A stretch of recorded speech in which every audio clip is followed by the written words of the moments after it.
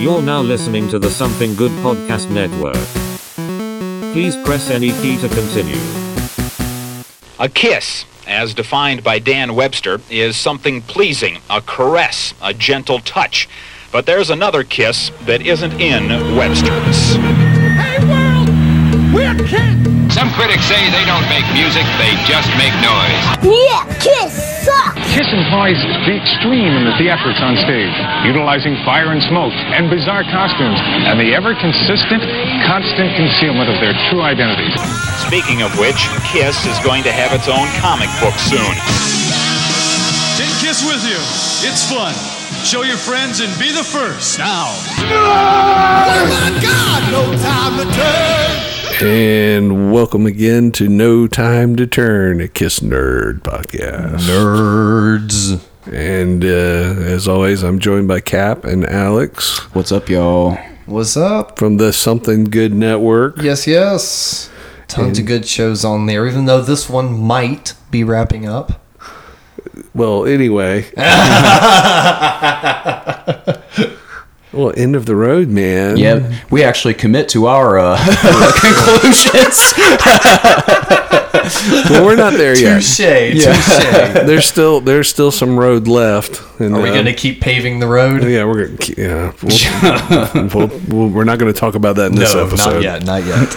But in this episode, we'll talk about something that's probably bound to be controversial in any circle you're in, and that's the Rock and Roll Hall of Fame. Never mind Kiss's inclusion in it. Just the establishment itself just brings up conversation. You could do a whole podcast on just the Hall of Fame itself. Well, if you look at this episode title. Yeah. Well, in the fall of 2013, the band was officially nominated for the Rock and Roll Hall of Fame. They had been eligible since 1999, but did not receive their first nomination until 2009.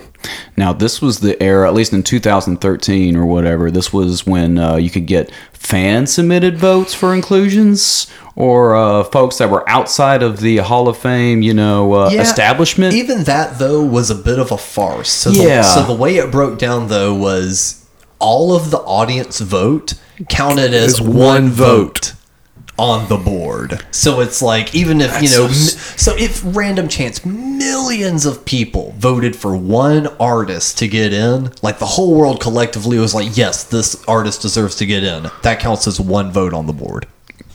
It's ridiculous. Yeah. It's such a farce. Man, we're not getting into that. Well, let's just look at the Rock and Roll Hall of Fame, like as an institution or whatever you want to call it. It should probably rightfully be called the Rolling Stone magazine Rock and Roll Hall of Fame.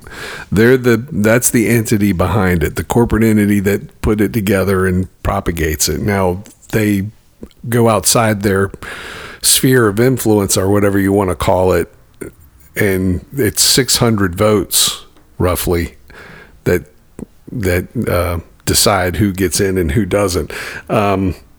Little Steven Van Zandt made a pretty insightful observation. You can naysay it, but guess what? It's going to be the first thing they write in your epitaph. Oh yeah. And that's it's for whatever it's worth. At the end of the day, it may well be the highest honor you can receive from the recording industry, probably even greater than that of the Grammy. And it's one of those things where you see touring bands get announced where they say Rock and Roll Hall of Famers. Yeah, such and such. They now, run would you with really that. say it's more valid than a Grammy, or how many Grammys? How many I like to always point at the Best New Artist Grammy. I mean, it is a deep list of one-hit wonders, here today, gone today, up to and including Milli Vanilli. Yeah, who didn't even sing on their fucking record. The Grammys are to me, probably the least valuable, accolade. I mean, it's the Oscars of the music industry, but I don't think it's the popular music trophies. It's a popular. It really acquiesces to commercial success. It's the industry patting itself on its back because they moved a lot of units. I mean, I think a lot of people would argue that the Hall of Fame is very similar. I think, well, that's I was thinking the Joe Walsh bit where he just like he gets asked about it and he goes like, "Oh yeah, it was cool to do be a part of this, that, and the other, and looks good on my resume." Well, that's true, but it would seem, and I don't know the criteria because I'm not on the, I don't know who the nominating committee is. It cycles through a lot. That's the question mark. There's 600 people that get to vote on it, but how many people get to do the nominating? It seems to me that any given act, the process to include or exclude any given act would have to be predicated on the idea of, if this is a Hall of Fame, what you're trying to do is you're trying to set aside the exemplary acts of rock and roll, not necessarily how they did commercially, but what they did culturally, the culture of rock and roll and how it impacted culture at large. But for that to happen, then by default, you're going to have a certain level of commercial success, but it doesn't always run concurrently, which is why you get acts like the Velvet Underground included, who did not sell a lot of records, were not a commercially successful act, but are immeasurably influential. Pistols. The Sex Pistols, another one album. It was commercially successful in Britain, but nowhere else. But I mean, you say Sex Pistols, and pretty much everybody at least knows their name. I think we talked about this on a previous episode. The Sex Pistols didn't sell, 100,000 copies of Nevermind the Bollocks in America probably when it came out. I'm sure it's done. It's been almost 50 years, so it's done way more than that then. Oh yeah. But at the time, it was kind of a commercial flop. That same year, a guy named Jerry Rafferty, who had been a member of Stealers Wheel. Jerry Rafferty is famous for right? But a lot of people don't even know. They can't associate that name with that song. Baker Street, he sold 5 million copies of just the single. I believe it. For Baker Street. But how many people, you say Jerry Rafferty, people, huh? Who? I know it. You say Sex Pistols, even though they know the Jerry Rafferty song first in their head, so there's that impact that, and like, to me, the Sex Pistols are kind of like really the beginning of the end of rock and roll. But that's a whole nother argument and debate. But there's a whole other but then on the flip side of the Hall of Fame discussion, they didn't attend and in fact left a message. Yeah. That they read out loud that would kind of reflect, If you go to the museum, and it's been several years since I've been, but there is a part of the museum that is technically their quote unquote Hall of Fame, because the museum includes stuff that are bands that aren't actually in the Hall of Fame. There's also a museum, a rock and roll museum, so you can go see, there's a section dedicated to punk rock, and you can see, the jacket that Handsome Dick Manitoba wears on the cover of Dictators Go Girl Crazy. Dictators aren't in the Hall of Fame, but they're in, Yeah, like the original guitars that Jerry and Doyle hacked up during the Danzig era are in there and stuff like that. Yeah, there's a lot of stuff. And if you go through, there's a theater where they run a loop of all those, when they induct a band, they have a kind of I can't even speak, introductory film. And before they announce, the band that come on stage, they show those films, and then they show a little bit of their acceptance speech. It's like a running thing, a montage. When it comes to the Sex Pistols, all of that cuts out. It gets quiet. That thing comes up, that letter saying we're not coming, with no music, no accompaniment, nothing, and it just fades out, and then it goes to the next band. It starts right back up again. I love That's all you get out of the Sex Pistols thing. There's stuff there that I don't know if they're the actual, they got them as supposedly the actual letters. There's a letter from Malcolm McLaren to Sylvain, trying to persuade him to come to England to join this band that he's helping manage called the Sex Pistols. I don't know if it's a photocopy of it. I'm sure they have the actual letter in their archive somewhere, but it's presented like it's the real thing. Anyway, I'm going on a tangent. No, but also another notable one. At least they got these guys in pretty early. The Ramones. Yeah, well, they were in first time. Yeah. There's a lot of first timers. I mean, you can't. That's another example. A band that was never really commercially successful, but again, immeasurably influential and important. So rock and roll culture has a lot of important stuff that I wouldn't even call it underground or alternative. I mean, I think certainly in the case of the Ramones, they thought they were going to be a successful commercial band. Didn't work out that way, but that's what they thought. And unfortunately hung up their hat 2 years before they probably would have became superstars. Well, yeah, but it would take them, 22 years. It was a long run. Johnny Ramone thought they were going to make, last 2 years, he was going to make $1 million and live off that the rest of his life. I mean, he honestly thought that was the way that was going to play out. He thought they were going to be the next Bay City Rollers. Hey Ho, Let's Go. The chant for Hey Ho, Let's Go was influenced directly by the Bay City Rollers. SATURDAY. And then that chant was recycled into the opening drum pattern for Rock and Roll Radio. Caps brought up quite a few times just saying how bands like Rancid and all these others that were championing the Ramones name like a couple years after they called it quits, where it's just like, again, you never know, just like with the stock market, you never know, but it's like if they just held out those couple more years, something could have happened. Well, I doubt it. I don't think it would have ever happened. I think they would have been always operating at the level they operated at. But it's neither here nor there. We'll never know. But talking about the commercial acts, though, there are commercial acts that get in to the Rock and Roll Hall of Fame that I don't personally see where they had any real tremendous impact or influence. Yes, they were incredibly popular, but a band like Journey, I don't see other bands copying anything from Journey. Journey seems like they're a product of other stuff without really extending the lineage into something else. There's no line traced from Journey to something else to me.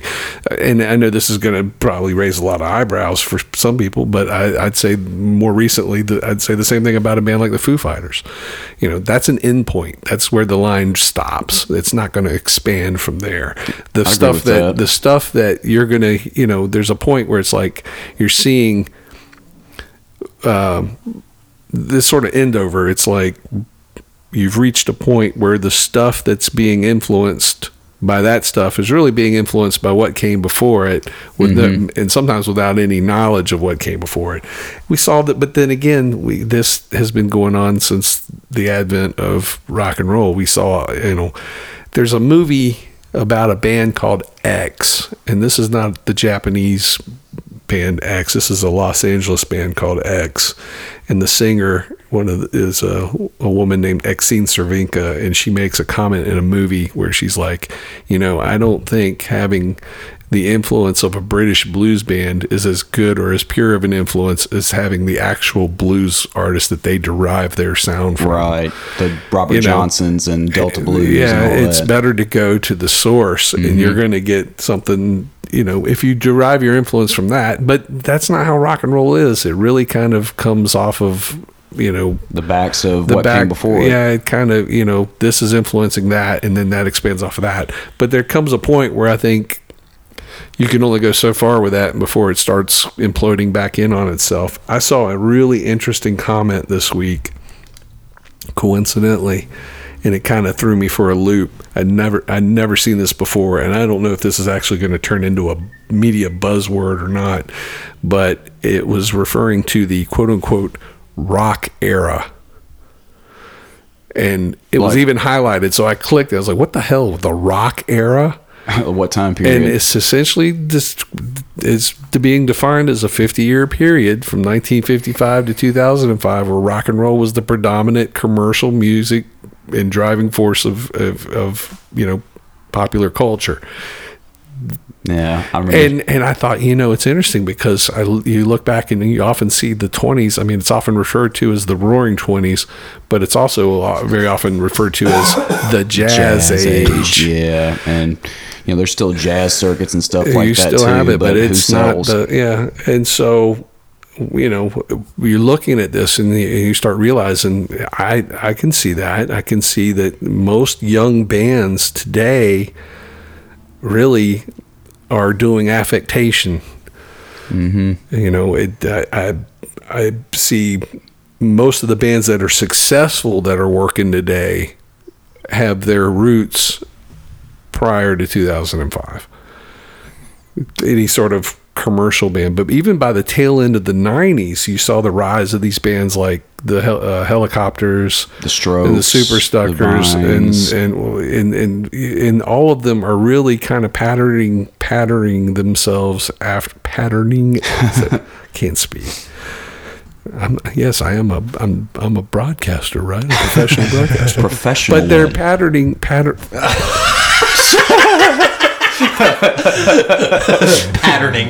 themselves after something that already exists. They're forming themselves to a form, and they're not even necessarily working that form. They're just aping the form. Yeah. And like with the Helicopters, the lead guy on that very consciously and very openly said, I wanted to expand an awareness of this stuff that we had discovered, and it was more obscure, like Detroit rock, right? To the point like Scott Morgan and the Fred Smith's the Sonic Rendezvous band. That was a big influence on the Helicopters. Did a version on City Slang, and their whole reason to be was the Sonic Rendezvous band, and to another extent, Radio Birdman in a lot of ways too. But to another greater extent, Kiss. Yeah. And so, where does this put Kiss? Where did they? Where does this put Kiss? Do they contribute to this worldwide cultural lexicon? Are they, are they both commercially and culturally worthy to be inducted to the Rock and Roll Hall of Fame? I mean, us as fans, I would say absolutely. I mean, I'll say, okay, I'll take the aspect of not as a fan. Let's look at record sales. Let's look at attendance records. Let's look at cultural significance. I mean, I can look at artists of the 70s and 80s that I may not be a fan of, but still go, that's culturally significant. Mm-hmm. I could say the same for Kiss. With 4 of the most recognizable faces in popular music that probably, this is according to Gene, I remember hearing him say this in quotes, saying that they have sold more gold records, or they have more gold records than any other group. You know what? There was a formal announcement by the RIAA, the Recording Industry Association of America, or whatever it is, where they actually formally announced the Kiss being the gold record champions. I meant to write that down. I might have it somewhere. So I remember Gene saying, and it was around this time. And I remember Gene saying that actually on the Kiss Symphony DVD. He walks off after the show and he says he's being super braggadocious post show. It's like, #1 group with gold record sales, Rock and Roll Hall of Fame. Kiss my ass. Well, but see, again, they're also just as aware as anyone. I mean, that's a huge accolade. And again, well, what's your opinion on that? So you asked us. I have gone back and forth on this ever since, God, before they were ever nominated or even being, spoken of being nominated. Would they be important enough to be included? And given the influence, and we've talked about this in previous episodes, from that early 90s period, that Hard to Believe covers album, then their own self-produced covers album, and just seeing that from that point on, I mean, I don't think I don't know if influential is the right word as so much as I'm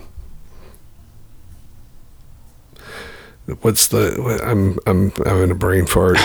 It's less influential than it is kind of impactful, or it kind of incites you. It motivates you.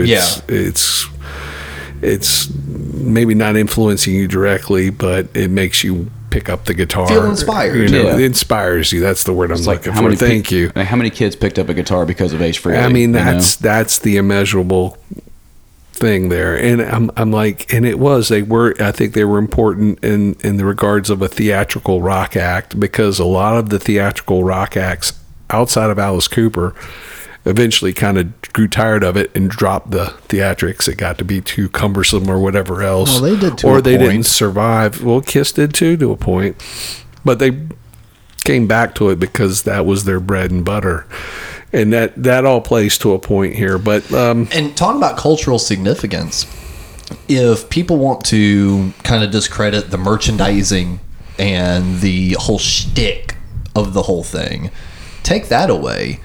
What about the rock and roll national anthem? Rock and roll all night. Well, it's like, yes, we declared rock and roll national well, the thing is like, we as fans are sick of that fucking song. But everybody knows it. Everyone knows it. It gets played in football stadiums. It's the main song that gets played on the radio. It's like, again, we can be sick of it, but just because we're sick of it doesn't necessarily mean that it's not culturally significant. I'd argue that there have been Hall of Fame inductees that have gotten inducted for way less. Well, that was kind of the point I was getting at. I think some of them get in because they have to, the Rock and Roll Hall of Fame, now that it has a museum, the museum has to generate income, and so they have to acquiesce to these commercial acts just as much as they do what they think is culturally significant. And it's also televised now too, the ceremonies. What's interesting though is it's not televised at the same. Again, the Grammys get primetime, a block of primetime coverage every year. It gets put on national, on CBS or whatever. The ratings always tank, but still a good spot. I'm surprised that the Rock and Roll Hall of Fame doesn't. It's moved from one channel to another. I think one year it was on like Bravo or something. Yeah, it's always like HBO or something. And it's never live like either. It's never live. It's pre-recorded, edited. But before we get to the ceremony, some stuff is going on. Let's kind of touch on this. There was so much going on leading up to this. Yeah. The hype around the Hall of Fame nomination before the official announcement of the induction just stirred so much. Well, we'll get to that. But discussion. Before we even get to there, let's take a little side step here. There's no time to turn. Because in January of 2014, now that was the announcement of them being nominated. They haven't been announced as an inductee at this point. This was only the nomination. So in this build up before the announcement that they'll be inducted, there was a surprise appearance in Milan at the Men's Fashion Week, where Kiss appear as models for John Varvatos. Yes. And I guess this is some sort of loose tie-in with their Dressed to Kill cover look. They're in suit and ties. And then they carry this over to New York, where they play at the Varvatos store in New York City. What is the Varvatos store in New York City? Oh, here we go. It is the former location of CBGB. Yeah. Which is the Cavern Club of America. It's kind of surprising to me that club was not preserved as on a national register, but seems like you could thank the New York government for that one. Well, the property developers or whoever. Well, it is what it is. Now, some might claim this is sacrilege, and some might say bravo, but I don't really have any feelings about this one way or the other. They played the room that was CBGB's. They didn't play CBGB. They didn't play CBGB back in the day. They had already kind of advanced past that point. It's kind of odd. That would have been interesting though if like early Club Kiss had played CBGB's. Well, they were about a year before that. I was going to say, and they probably would have had they. They were already like stadium level at that point, right? No, but I'm not exactly sure the exact opening date of CB's, but the first band I think of note to play there was Television. They were the first one to come in, because you know what CBGB stands for? Country blues.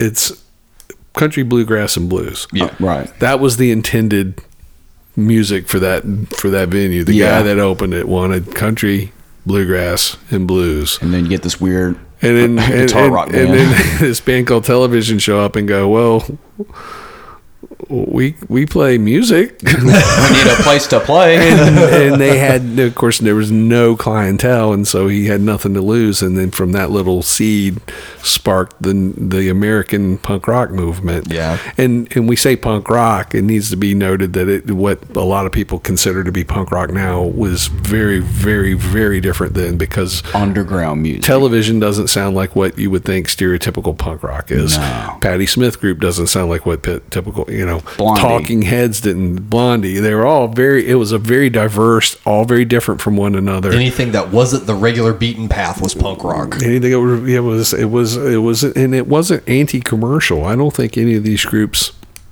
were anti-commercial. They were just corporate rock. They were John Doe from X, another great quote. The band X keeps coming back.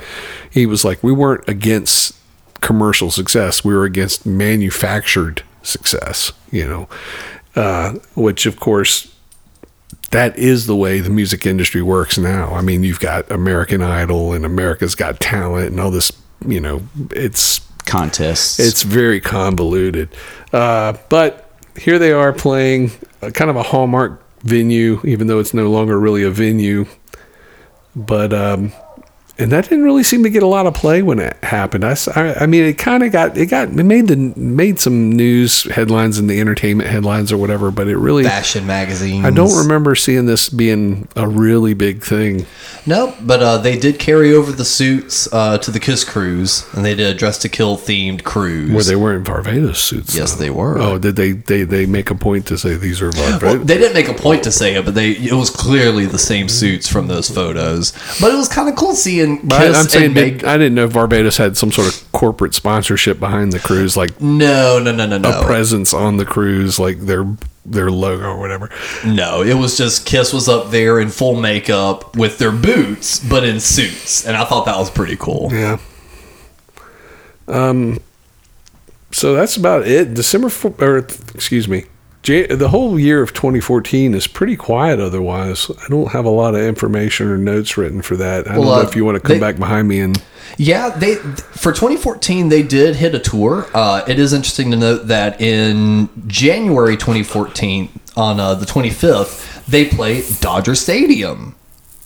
But... It was an NHL halftime show. I was going to say that. You know what? I think I saw this. Where they played Detroit Rock City. Yes, it was Lick It Up, Rock and Roll, and I Love It Loud in Detroit Rock City.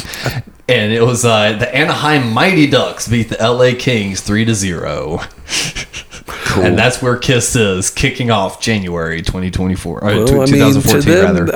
I can see this as a managerial kind of decision. It's a profile. If does that get broadcast on television? It did. Yeah. That's what it counts. Is you're on TV, you're in front of millions of eyes. But I also just find it interesting. Rewind back to 1997. They're playing Dodger Stadium, sold out. It wasn't sold out. It wasn't sold out. We talked about that. That was a heavily papered show, meaning lots of free tickets were given out. But it's still a far cry from seats. Yeah. Asses and seats. That's what I'm getting at. But then this, a sold out show, but it's for the game and not them. I'm sure a lot of the hockey fans were the halftime show, and I'm sure the hockey fans were like, "Oh, that's cool." Yeah, like, all right. A couple months later, April 11th, 2014, they hop on the Jimmy Fallon Show. And they play King of the Nighttime World, Deuce, Black Diamond, Hotter Than Hell, and Firehouse. See, that's funny because I have no memory of that at all. So I remember the David Letterman appearance. I don't recall the Jimmy Fallon appearance at all. I remember the Fallon appearance, and I remember hearing it and really going, ooh. It was bad. They didn't lip sync. It was bad. It was bad. Is this where we start seeing the cracks in the live performances? I feel like a couple episodes ago, it was when Paul had his heart thing. That's right. I feel like around then is when it started kind of starting. Around this time is because I remember the tour before, which was the Motley Crue Kiss tour. By that point, his voice had already been a topic of discussion. So now all of a sudden he's hopping on doing Hotter Than Hell. Ooh. Ooh, that one did not land well because there's a lot of Paul Stanley high vocalisms on the, the verses and look, gosh, he look high. Oh God, no. So I remember watching this one just kind of going, God. I think I had my moment with that with the with one of the tours, watching footage of that, but we'll get to that. And I do want to say that I feel like they're making these TV appearances because of the nomination. So it's the nomination had already happened by this point, right? It's probably garnering attention from for the producers of these shows. Well, the nomination has already been released, correct? Yeah, like they haven't been said they're going to be in. Yeah. Yes, but they haven't been said they were in yet. This is like during the nomination voting period. And I remember at this time we're starting to see a resurgence, if you will, of KISS in popular culture. And I think it was calculated because they wanted in for once. I might have myself out of order here, and it probably very likely do, and this is my fault because I think it was in December. I've got December 16th. That it was announced that the band had won the fan vote for the Rock and Roll Hall of Fame inclusion. That sounds right. Beating out Nirvana and Deep Purple, which is interesting. But like we said earlier, that really essentially counts as a single vote. Yeah. Right. I don't know if that's still the case now, but honestly, I think it is. I think it still is. That means the fan vote counts as a single vote among the 600 other voters for inclusion. The band does not seem to care about any of this. They're speaking very critically of the Rock and Roll Hall of Fame and its induction process. They're taking a fucking press tour just slamming these guys. They are critical of the critics. A little bit of irony for those who enjoy that sort of thing. I mean, it comes off so fucking schoolyard bullshit. Like, Paul was the biggest voice in the whole thing. But is this was it around the nomination time where they got the appearance on Rolling Stone, or is that later on? That's after they won, isn't it? Yeah. Okay. That actually happens the same week. So we'll come back to that. But so they are officially announced as they're announced as an inductee for this class of the Rock and Roll Hall of Fame. Let's see other inductees for this class of the Rock and Roll Hall of Fame is Nirvana, Hall & Oates, Peter Gabriel, Cat Stevens, Linda Ronstadt, and the E Street Band. Yeah. Not Bruce Springsteen, but the E Street Band. Which is kind of fucked up because Bruce got inducted in 99 or his first year eligibility? I don't know, but here's where you pause and you step back and consider again the idea of a culturally important group. I mean, probably going to invoke the ire. I like Bruce Springsteen. I know you're going like with this, the E Street Band, but as a band, I mean, they're the fucking backing band. Yeah. They're important people, but and from what I understand, they end up eating up the lion's share of the time at this ceremony. But yeah. I'm like, if you're going to induct the band, they should have all been done at the same time. Bruce Springsteen and the E Street Band. And the band never did anything as a separate entity. They don't exist outside of that context. So this seems like a really hackneyed, ham-fisted, stupid idea. Not because they're a bad band. They're a great band. And like I said, I really like Bruce Springsteen, but that should have been a package deal. Them getting their own singular honor is really just, to me, just absolute bullshit. But what about the Beatles and then the individual members getting their own? Well, they got inducted as solo acts. It was all for their solo output. See, that's my point. The E Street Band never made a record as just the E Street Band. Right. If they did, you might have some wiggle room there. I don't see it, but there's a lot to be, again, this has always been this is a super controversial subject anyway, the Rock and Roll Hall of Fame, because there's a lot of people who are like, oh, fucking Iron Maiden should be in the fucking Rock and Roll Hall of Fame, man. And I'm like, and then you get a whole bunch of acts that are very far removed from rock and roll that are also in the Hall of Fame. But the idea is it's an attitudinal idea, and which I'm not going to argue that. I'm not going to debate that there's certain like hip hop acts that are included, because attitudinally it's part of the rock and roll conversation. Yeah. So I think, and there is a place at the table for that. At first I understood, I was like, yeah, that seems like bullshit. But then later on, once you consider that argument, it's a valid argument, it's a valid debate, and therefore there's a valid seat at the table for it. But probably the most important conversation after the nomination took place was who's going to play on stage. Are they going to play? What lineups are going to be? That's where things start getting kind of squirrely. They are told the only members to be recognized are the original 4. Yeah. Which, to me, that is the only reason why they're being even included in the discussion. And then you get to another squirrely debate with the Hall of Fame, because when the Grateful Dead got inducted, they included everybody. But that was going to be my argument. The Red Hot Chili Peppers, same thing. Every lineup was part of it.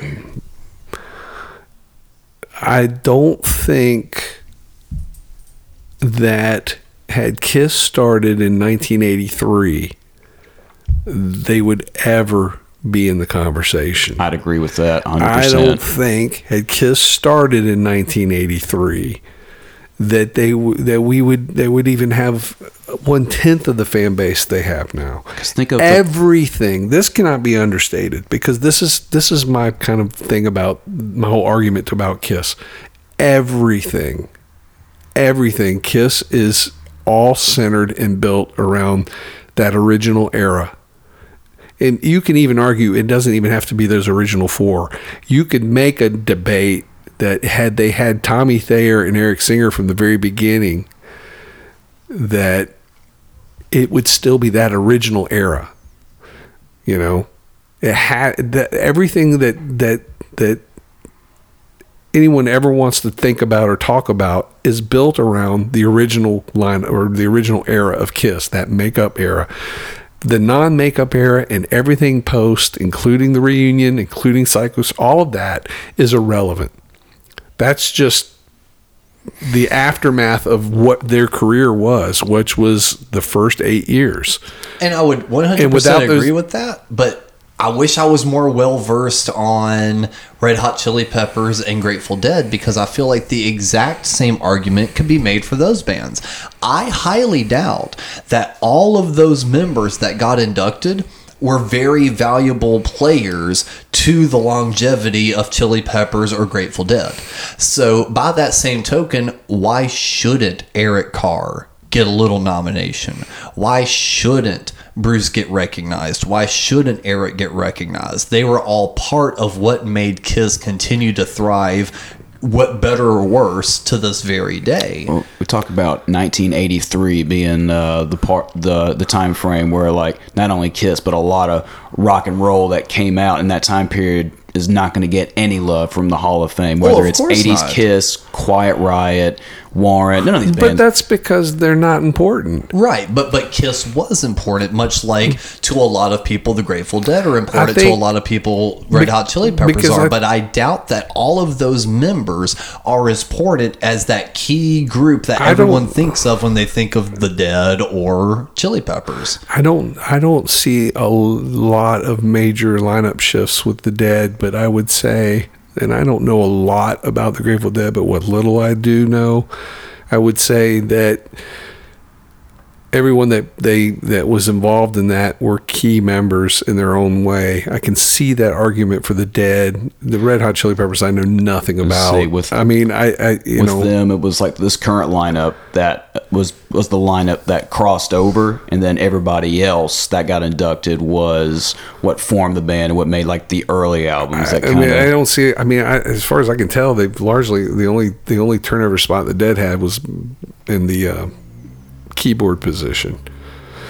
And I couldn't tell you anything about that. Yeah, that's what I'm saying. They didn't have like 8 guys. I don't know. I don't know. But I'm just. I can. That's a fair. I guess it's a fair argument. But I just don't see them as being important players as to the rationale and reasoning of. I can't speak to other groups, but in regards to Kiss, which I can speak to because I have some knowledge on the subject. I'm Kiss nerd. Goddammit. I don't see any reason to include Eric Singer, because Eric Singer is an employee. He doesn't, he's wearing literally the costume and design.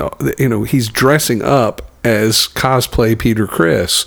Tommy Thayer is dressing up as cosplay Ace Frehley. They've not even had their own identities. They're not, and which of course, because that's what Kiss is selling now, is just that brand, the brand identification, that brand, whatever. The memory of 1977. And so it's like Spirit of 76. Right. And again, and it's not because I'm shitting on Bruce Kulick, but I mean, like I said, had Kiss started in 1983, no one would give a shit. They didn't do anything. That people, they sold million. We've already talked about this. They weren't on par with all the other 80s acts that were selling 4, 6, 8, 12 million copies. Kiss were doing 1 million. And I love how this entire time we mentioned Bruce Kulick, Eric Singer, Tommy Thayer, Eric Carr. Still haven't mentioned Vinnie Vincent. Vinnie Vincent. I mean, I don't think he was ever in any conversation at the time either.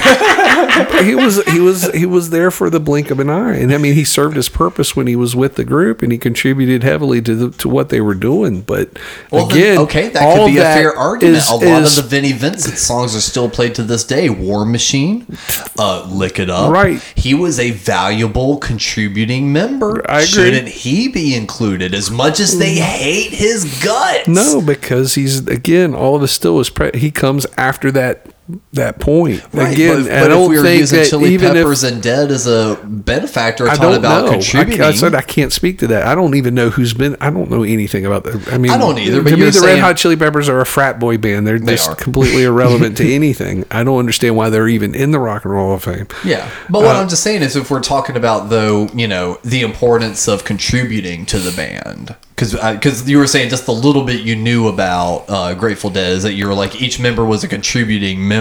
But- well, if Vinny was a contributing member to the point where one of those songs are still being played to this day, I don't. But I'm saying the point is the Grateful Dead has not made a new album since 1987. And that was the first album they had done in 10 years or whatever. All their albums, and that was both a culturally and commercially successful record of its time. That was their only hit, oddly enough. Yeah, so I mean, it's a different thing. The Dead works on a whole different level. They had a complete different impact, but an impact nonetheless, and it was always an important impact. Lick It Up wasn't as near as important of a record. So yeah, you had people that were contributing, but what I'm saying is they didn't. These are people that contributed to the whole overarching arc of what the criteria would be, but again, pulling back again to what I'm saying, the argument that would support your end would be, again, the E Street Band, important band for Bruce, but they never did anything. I don't understand why they're even being inducted. I don't understand. After that, I guess all of the rest of this I can see. I'm not, Linda Ronstadt is on for me, if I was sitting here, and it's not because, I mean, she was really good at pulling out, basically, I mean, she basically, Hank Williams songs. Well, anyway, it was just, I mean, she basically did covers. Yeah. But she also handpicked and found all the best shit. She was really fucking smart. And really talented. And those records sound pretty fucking solid for that but time period, I don't too. know that I would include her as, she was, she did she had her impact, I guess, to a certain degree. So I don't know. I don't, we don't get paid that's to a make gray these area. decisions. I know I'm not on the, but I would be like, I don't know. I think before I went with Linda Ronstadt, I might go with someone else. Cat Stevens. I mean, I don't know a lot about Cat Stevens. I know some of the hits. is it kind of one of those things too where you got to pick guys that have songs that people know for the TV time? Well, that's and what all I'm that saying. too. That's my point. Is they've got this museum. They have to acquiesce to the commercial thing. They have to bring people in because most people aren't thinking about that stuff. They're again. You got people wandering in going, "God damn, they ain't got Megadeth in here. They sold a bunch of records, man. They're a hit band, man." And it's like, no, they're not important. They're just not. I'm not saying they're fired. not. Look, I agree. I'm not saying they're a bad band. I'm not saying that. You got to understand. But on that, again, on this, it's an intangible, and it's how do you quantify it? But it's this cultural and commercial thing. It's like where you can point and go, that changed a lot of shit. That influenced or impacted a lot of shit. That inspired a lot of shit. That's a band that's important. They are a bright star in the sky. Then there's other stars that might be in the sky that aren't as important or are as, they're not making, what we're looking at is constellations here in the sky. There's a billion stars in the sky, but there's only 12 constellations or whatever it is. I don't know. I'm not an astronomer, but the other big hoopla going around this time is it is tradition that the nominated bands play a song or two. So now that Kiss is being inducted and is being made very clear that only the original era, Gene Simmons, Paul Stanley, Peter Criss, and Ace Frehley are being inducted, the conversation has now shifted to, are we going to see the original members play one more time? Well, the Hall of Fame committee is only interested in having the original band perform in full costume. And this quickly becomes a debacle. Kiss are willing to perform in full costume, but not with the original members. They want the current lineup to play. They're fine with the other guys receiving, being on stage and receiving the statue, but they do not want to play with them, which seems to me kind of. And I get it. They probably feel like, well, that's kicking the teeth to the guys we have now. And then I think I think there might have been a compromise offered where they would have the current lineup with the two other guys joining them, and so that would have been weird to see two Peter Criss guys and two Ace Frehley guys. Yeah. Only one Peter Criss and only one Ace, but with these, what's the other guys dressed up like them for? Well, the prevailing rumor on that was going to be that Tommy and Eric would still be in the makeup, but Ace and Peter would be on stage in their regular clothes. Oh, see, that's even worse. And it's also important to note that the main person really saying no to the reunion is Paul Stanley. Yeah. Gene, and this is what always stoked the fire. Anytime Gene was asked, he kind of gave the non-answer, leaning more toward just never say never. Yes, it was still a Kiss is Tommy and Eric and Paul and me, yada yada yada. But and the Hall of Fame is a joke, yada yada yada. But never rule it out. I think it would be nice. One last time could never hurt. And then Paul would be asked. He's like, no.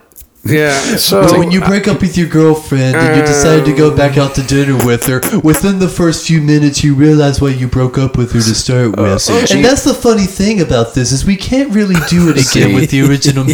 See, Gene always wants to keep those doors open because he knows the original lineup, no matter how good it was or it would be, will draw money. Well, it would have been interesting to be a fly on the wall to listen to these guys go back and forth about this, because it seems to me Gene was very much, if we're going to do this, let's do it with the original guys. Gene seems very pro original lineup. Around this era, draw money. Around this era, no, I don't even think it has anything to do with that. No, I was going to say I'm going to pull into something different. I might be a couple years off, and I should double check that actually before I go too deep into it. But this fact or not, Gene around this point has kind of had a heel turn with his personality. You know how he's usually very grandiose, I am Gene Simmons, fuck you, give me your money kind of thing? Mm-hmm. Around this time period, he's become a lot more humble and a little bit more graceful during interviews. Like he kind of hit that old man, thankful, grateful stage. Well, you know what I think was the launching of that was his TV show. And, we haven't talked about that because I purposefully wanted to avoid going down those little side alleys.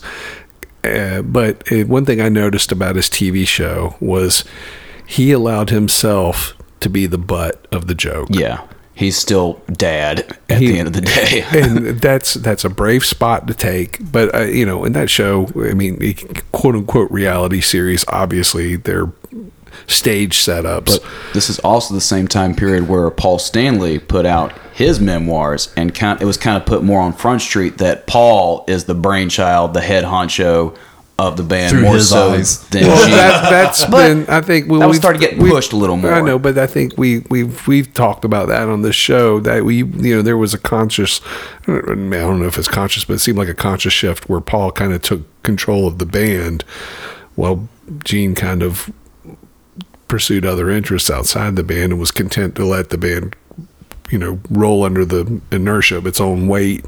If that makes sense. And I think that's true to this day. I think Gene still looks back wistfully at that original era and then sees that it was that chemistry with those four people. And I know that he doesn't, I think he understands it's like, it sucks that we can't make this work. We're all grown adults here. Paul's like, it doesn't work, and it doesn't suck that it doesn't work because it works great the way it is. A car only runs with 4 inflated tires. If one tire goes out, Paul loves his analogies. I know, right? To start out with, the funny thing is, it's all endless justification because, why does he have to continuously justify that? Because he knows that the demand that exists is for that original lineup. That's again why I say you can't understate this. That's what everyone wants. That's so rare and so unique and so special. So you talk about the Grateful Dead, or you talk about no one gives a goddamn about those original lineups. They're content to have what they have. And there's a segment of the Kiss audience that is content to have what they have. But by and large, the ultimate core audience fucking want the real shit, because that's what was so special, and that's what makes it so unique and so different.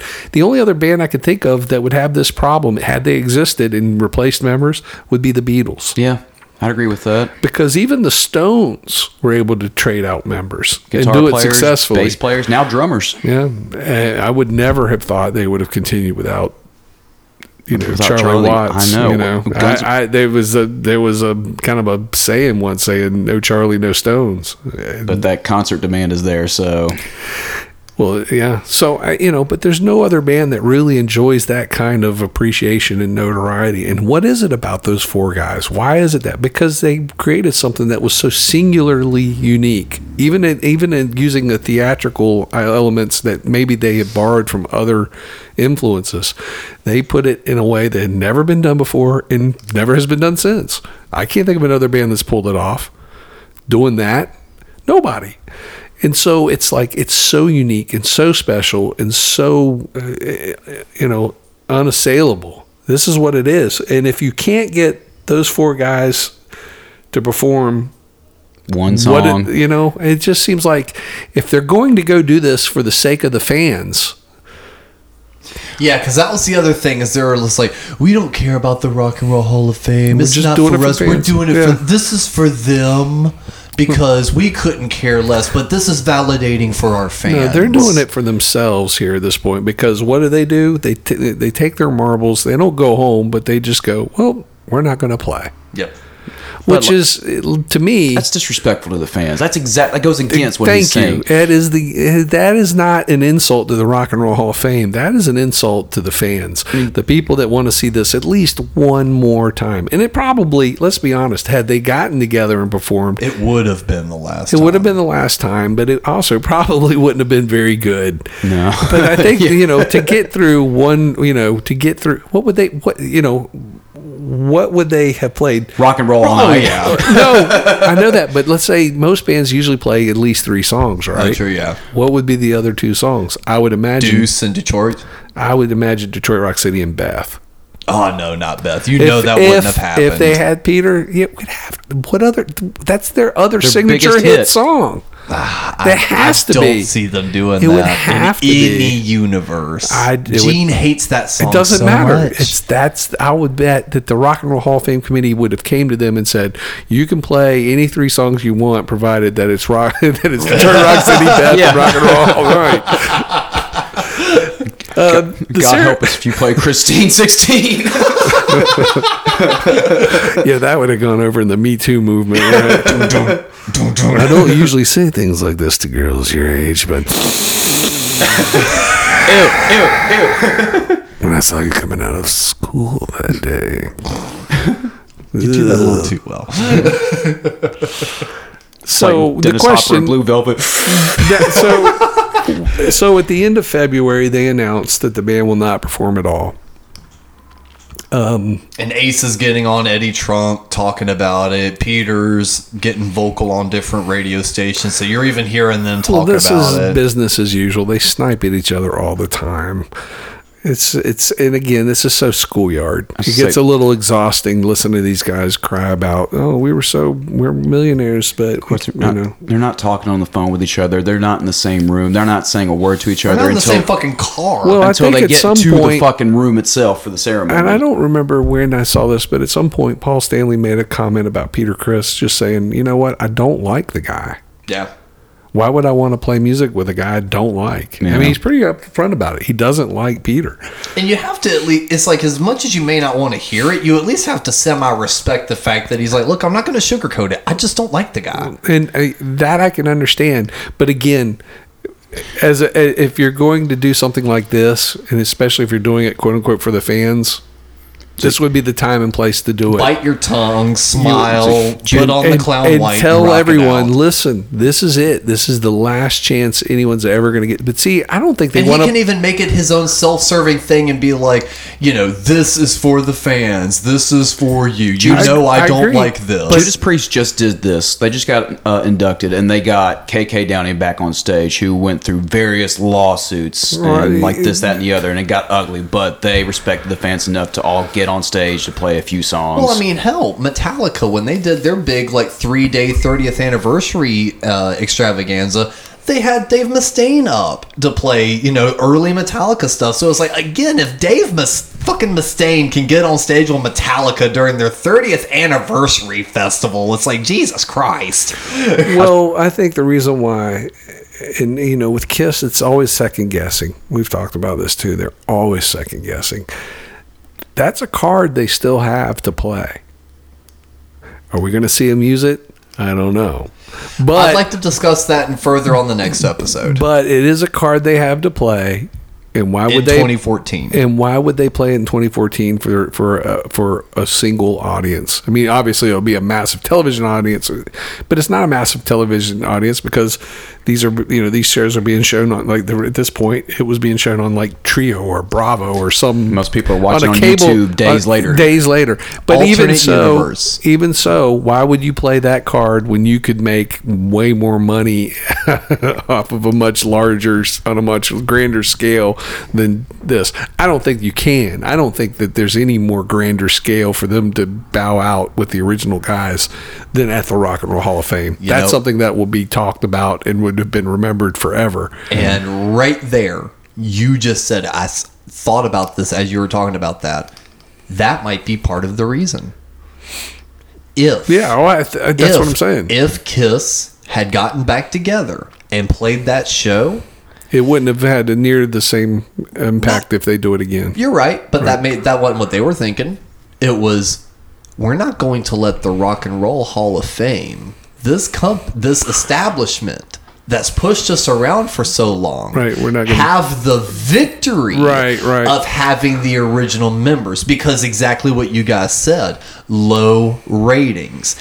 If this original lineup holds the weight that we do believe that it does, could you say that may have been one of the highest rated episodes or ceremonies for the Rock and Roll Hall of Fame? I thought about that too. Exactly. Why would Paul Stanley, of all people, allow the Rock and Roll Hall of Fame to take credit for getting the original members back together when the band themselves can't do it? That's very valid. I didn't think about that at all until just now. Yeah, that's an excellent point. That is excellent. So the question now is, why even bother attending the ceremony? To throw dirt in people's eye. Which is exactly what Paul did. Gene went up. He was extremely respectful. I loved Ace and Peters. So let's talk about this. The event is held on April 10th at the Barclays Center in Brooklyn. Peter's hometown. Yeah. He even says that on his speech. It's interesting here. Tom Morello of Rage Against the Machine inducts Kiss. And I thought that was a curious choice. I was like... Yeah, because how did he get... Yeah, sorry, go ahead. No, it's just... how did he get chosen? Why was it him? Because Foo Fighters were being inducted that night, so... Foo Fighters weren't being inducted. It was Nirvana. Oh, well, he was involved with something. Oh, you think, Dave Grohl could... Dave Grohl so would have done it, but I bet you because he was involved with the ceremony. I don't know that Dave Grohl's that big of a Kiss fan, is he? Oh yeah. He's on those on those docks. Yeah, and he had Paul Stanley up on stage for his birthday party. Yeah. Talked about getting the Kiss radio and shit like that in interviews. Who else besides Tom Morello would have been a good choice to introduce them? Oh man, or induct them, I guess. Movie star. I mean, you got movie stars. You've got comedians. Who? I remember, I can't see it. I mean, generally it's another musician. It's never a movie star or an outside. I mean, I wouldn't say never. I don't know of anybody else other. It's usually a musician inducts another musician. The musician doesn't immediately come to mind, but I have two people that would be kind of off the wall choices. Mm-hmm. One, and he's a fan, Nicolas Cage. Mm-hmm. That would have been interesting.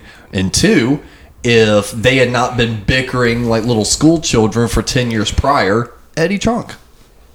Well, he was there too, hanging out with Peter Criss. He was there hanging out, but he didn't introduce. Has he ever inducted anybody? That's why I don't think he's that big of a media figure to get that kind of accolade. It's usually another musician. Alice Cooper. That would have been a good idea. Yeah. Alice or Rob Zombie. But when you think Rage Against the Machine, you don't think Kiss. Yeah, but to his credit, I think that guy delivered a really great induction speech. Very passionate. And you know what? And a lot of people are kind of downing on Tom for being the guy to give the speech. But at the same token, I see this as no different than It's Hard to Believe. A group of people in this music genre that you wouldn't fully expect showing love to Kiss.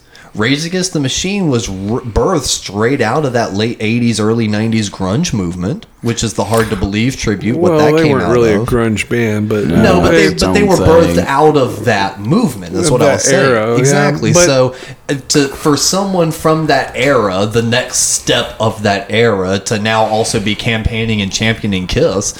I don't know. I thought that was kind of cool. And it's by the same token, fast forward to today...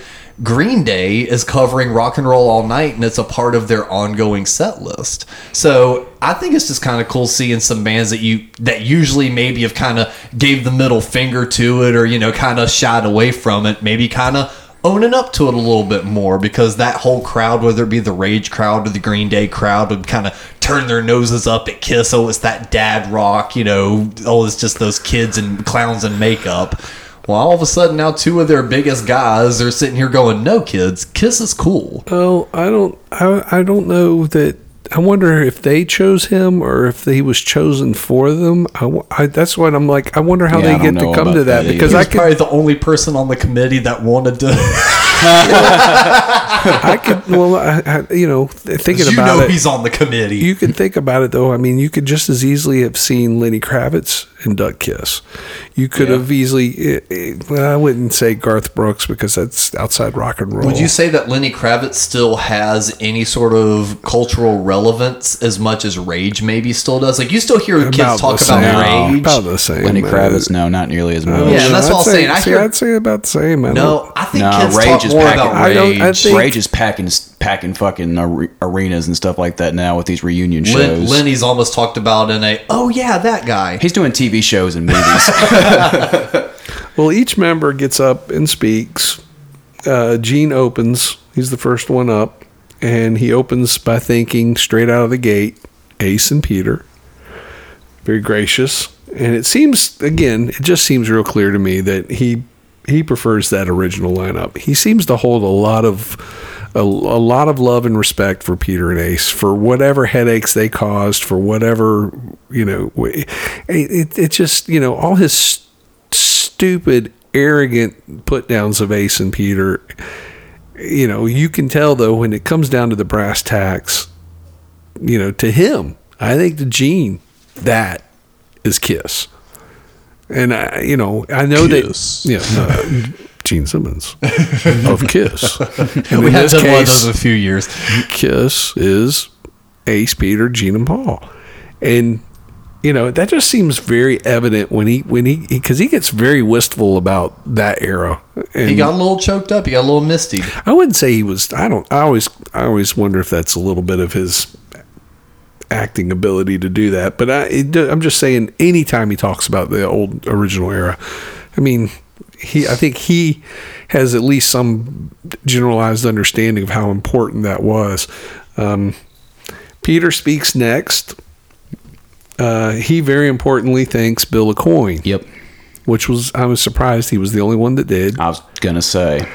And I was expecting Paul to. Yeah, well, we'll get to that. But he thanks Bill Aucoin, and he notes the band wouldn't have existed without him, and that's very important. You know, if there was to be a fifth member of Kiss inducted, I would have been like, Bill Aucoin's the guy that really probably needs some sort of recognition. Maybe not inducted to the Rock and Roll Hall of Fame, but they need some sort of. They have some sort of secondary induction, you know. And what was cool is when Peter mentioned Bill, and I think he also mentioned Sean, didn't he? No, I didn't hear him say that. Okay, well, at least when he mentioned Bill, the crowd did clap. Like, they knew the name, they were like, yes, thank you for mentioning him. He also proclaims himself as the Catman. and he'll always be the Catman. And how he'll always be the Catman, which is a kind of a dig at their continued use of his makeup. Yeah. I love Ace, it, though. Ace gets up, and he's very funny and very endearing and very witty, as always. Gets the biggest pop from the audience. Gets the biggest pop from the audience because he has the most personality of the four, seems the most genuine. I can't say a thing without these glasses. You even hear a guy in the audience going, fucking Ace, man. He's and you know what? Fucking Ace is right. Yeah. You know, that's instead of fucking A, it ought to be fucking Ace. Because I mean, they're all kind of corny and stupid, and the stuff they do now, like Ace's stuff he does now, is so bad. You never liked any Ace's stuff. His solo album in '78 is fucking classic, top notch, great. Everything else, I don't know what happened there, but it's not good. He's just playing covers, but he's happy. He's funny, and and we hear all these nightmare stories how he's rude to the fans, and we hear that about all of them though. Even most recently, and I'm just like, you know what? He's I old don't and cranky. Leave him alone. You know what? I don't feel that he's obligated to be nice to me. At this point, I don't. Yeah, you know what? I got what I want out of it, and again, we'll go into that on the next episode. But Paul's speech, you know, I've had a lot of mixed feelings about this because when he first did it, I thought, you know, right the fuck on. But this time, I was looking at it, and you know, he's talking about the fans being the ultimate final word on who isn't or is worthy of induction. He's basically putting the middle finger up to it. And this seems like the most ungrateful, self-serving, obnoxious. Well, he's not grateful. He isn't. And I don't think it makes it just feel like this is the wrong place and time to do this, because it makes it sound like you're ungrateful towards, you know, the fact that you've even been brought to the show. You're lucky to even be here. Again, little Steven Van Zandt, and I opened with this. That's the first thing they're going to write about you in your obituary. It's going to be on your epitaph. Well, Paul doesn't want the importance to be there. Well, he thinks he's more important than that. And guess what, Paul? You're not. You're not. So you're not Mick Jagger. You're not John Mick Lennon. Jagger. You are Paul fucking Stanley. And Kiss was great, but the Kiss that, you know, it probably eats at his craw somewhere that he has to know the only reason why he's standing on that stage is because of those other three guys that are there with him, and not the other guys sitting at the tables below. That's just the fact. And it's like Gene understands it, and that's why he's at peace at it. Yeah, and Paul will never be at peace with that, you know. And I don't. It just, to me, this time, you know, because I haven't watched this induction speech since they did it, And I'm just like, Jesus, Paul, shut the fuck up. Be grateful. And he's not. He's arrogant. He's smug. He's condescending. He's a jerk. There's nothing cool here. He's just being a fucking prick for no good goddamn reason. And you know what? And there still could have been a way for him to give a middle finger while being great. Because Paul can't. There's room for him to do that. And it's very odd because usually Paul is very articulate. He's usually pretty good. He was with his articulate. word, but he still went about it.